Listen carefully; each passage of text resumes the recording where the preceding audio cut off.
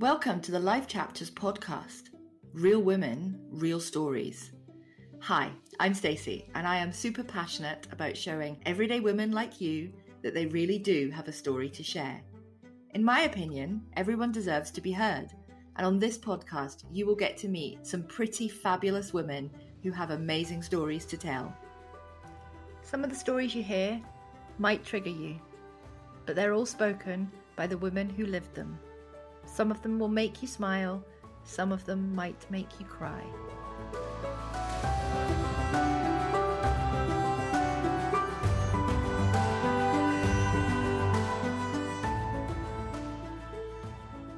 Hello and welcome to this very first episode of Life Chapters. Now, I can talk forever. I've always been a talker. I remember being told at school that, Stacey, you just need to listen more and stop talking. But you know what? It's held me in good stead throughout the years. And I want to start this podcast by giving you a little bit of my story. So I have a couple of dates that really stick in my mind. And those of you that maybe have followed me on social media will already know what I'm going to say. Well, you're going to know some of it because this is my opportunity to tell you the real story, to tell you the actual happenings in my life. So 2 dates that stick in my mind. Saturday, the 18th of October, 2013, and Friday, the 19th of December, 2013. 2 dates. They are 63 days apart. Those 63 days were amazingly awesome, brilliant, joyous days. On the 18th of October, I got married. And then on the 19th of December, Chris died. We had been together a long time. We were a family. Chris was Rona's dad. All things but biology. Chris was Rona's dad. And we were a little family unit. He was the life and soul of every party. He was the joker in the pack. He was on a mission to make people smile. That was what he lived for. And he did it day in, day out. I have so many memories of the silly, stupid, idiosyncratic things that he did. And when I think about them now, they always make me smile. They always transport me to the place where I am probably watching and shaking my head and going, oh my goodness, not again. He was a genuinely, genuinely happy and joyous person. And when he came into our life, mine and Rona's life, his life was made complete because all he ever wanted was a family. And he was fortunate enough to find a family and to help build a family. And he was in his element. So we got married on the 18th of October. Now, I was probably the least enthusiastic about the wedding. I was very much a case of it's a bit of paper. What do we need a bit of paper for? But he insisted, and he was the driving force. And we had a brilliant day. Friends, family, people that loved us joined together and we celebrated getting married. We got married in church. That was really important to both of us. And we had Jeremiah 29 verse 11 read at our wedding.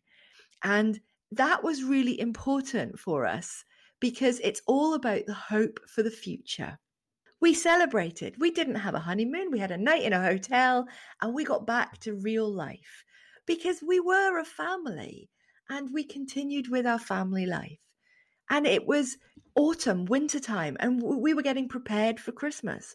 And all the way through December, Chris was saying to me, we're going to have a big housewarming party in December.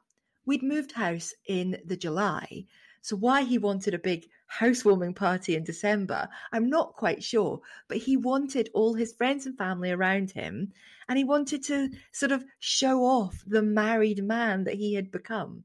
So we duly wrote our Christmas cards with an invitation to our friends and family to join us on the 28th of December for a knees up.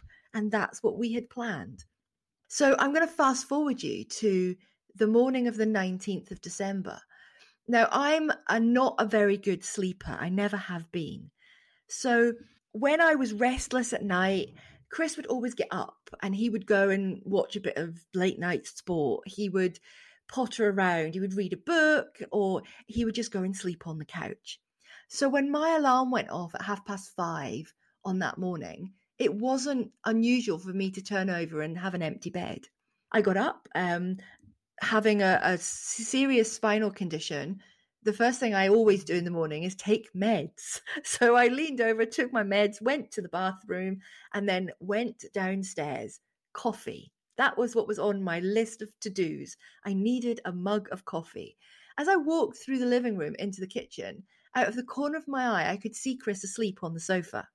As I say, nothing unusual about that. I made coffee.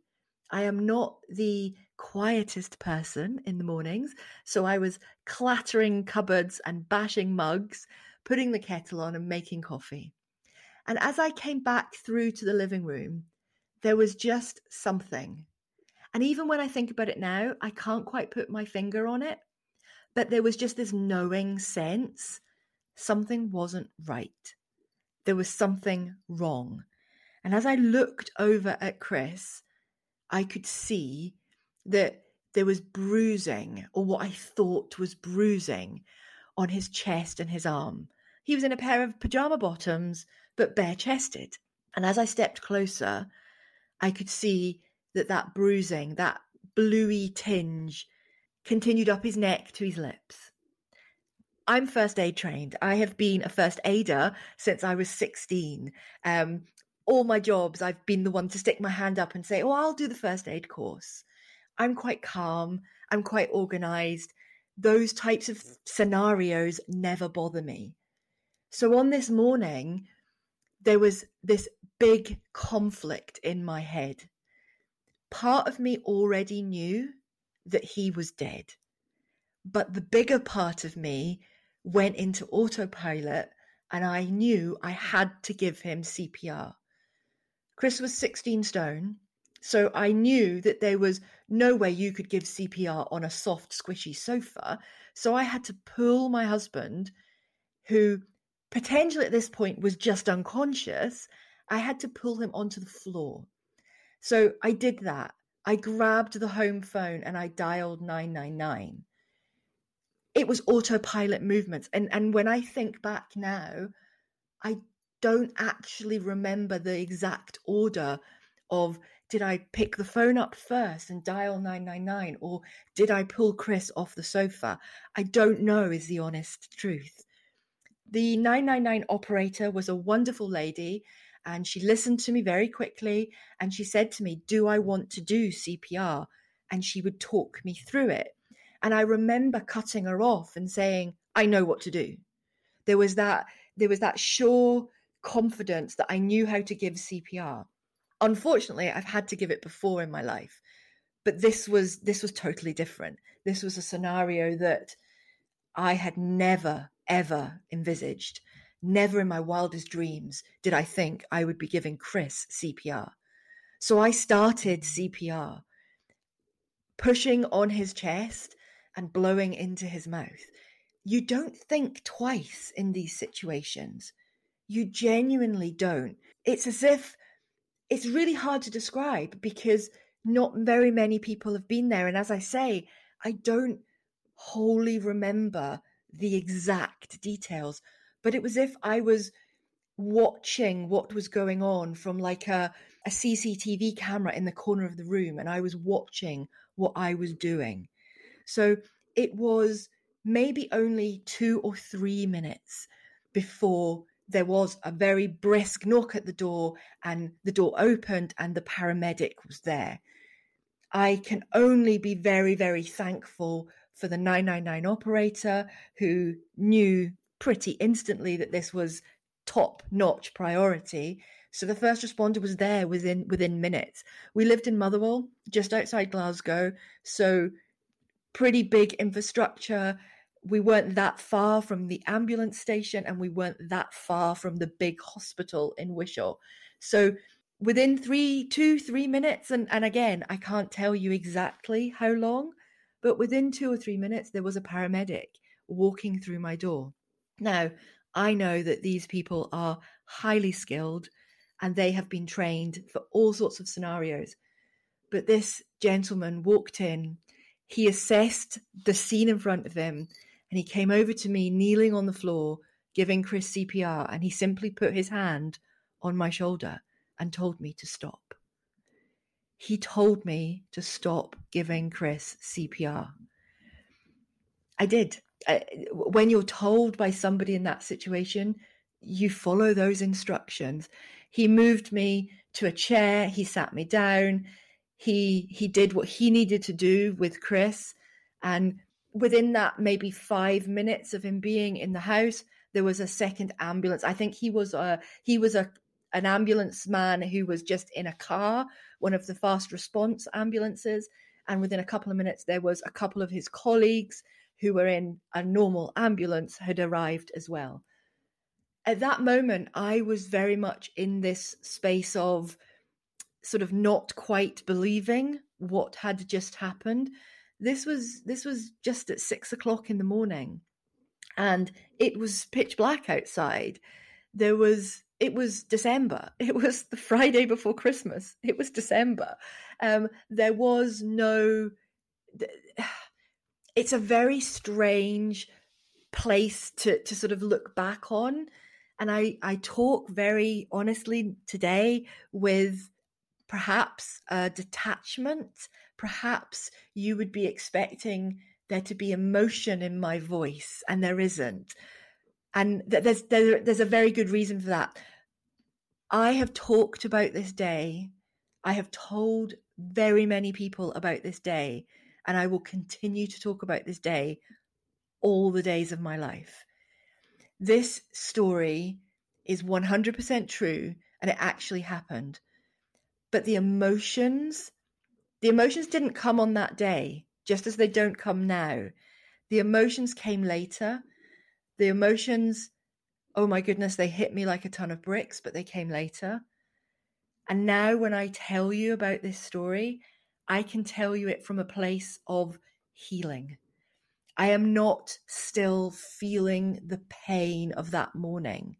Yes, it's a painful morning, but I don't relive it. It's not as if somebody has ripped off the scab off that wound and I'm bleeding again. I can talk to you about that day from a place of pure and honest healing. My soul is calm. There is a hymn that says, "It is well with my soul." And for the 2 years after Chris died, I could not hear that hymn. I could not sing those words. And I wanted to run a mile because it was not well with my soul. But today, when I talk to you, and I'm recording this in November 2021, I can say, hand on my heart, it is well with my soul. It's taken nearly 8 years to be able to say those words, but I can honestly say that. And this is why I have such a passion for telling stories. My own story and what I've shared with you is a tiny snippet of that day. There is so much more to say, but my own story has taught me that by sharing it, by talking about it, by remembering it, I have an opportunity to heal the wounds inside of me, and I have an opportunity to maybe offer you the same chance. You possibly have lost somebody. You possibly have been bereaved. Whether it's a person really close to you, whether it's an animal, a pet, whether it's somebody that you knew, maybe a colleague, maybe an acquaintance. Perhaps it's a relationship that's ended and you're grieving for that. Perhaps it's the person you once were and you're grieving for them. When I share my story, and I'm honest, I'm blunt, I don't leave out the gory details. When I share that, I know that each time I share it, it's like a balm that comes over my soul. And I know that by me sharing, I offer you the opportunity to feel the same. I know that when I share my story, I give you the opportunity to heal. That's the power of telling stories. And this is the platform that I am creating with this Life Chapters podcast. I want to tell you some of the chapters of my life, and I am offering some amazing women the platform to tell the chapters in their life. Why? Because when you share those stories, they are incredibly healing. They're healing for you and they're healing for other people. I always say that I will continue to share the story of Chris's death, the days that led on from that, because if one person listening today takes a glimmer of hope, if one person today thinks, do you know what? I can move forward with a tiny baby step today because Stacey's has shown me the way, then that is the reason why I share my story.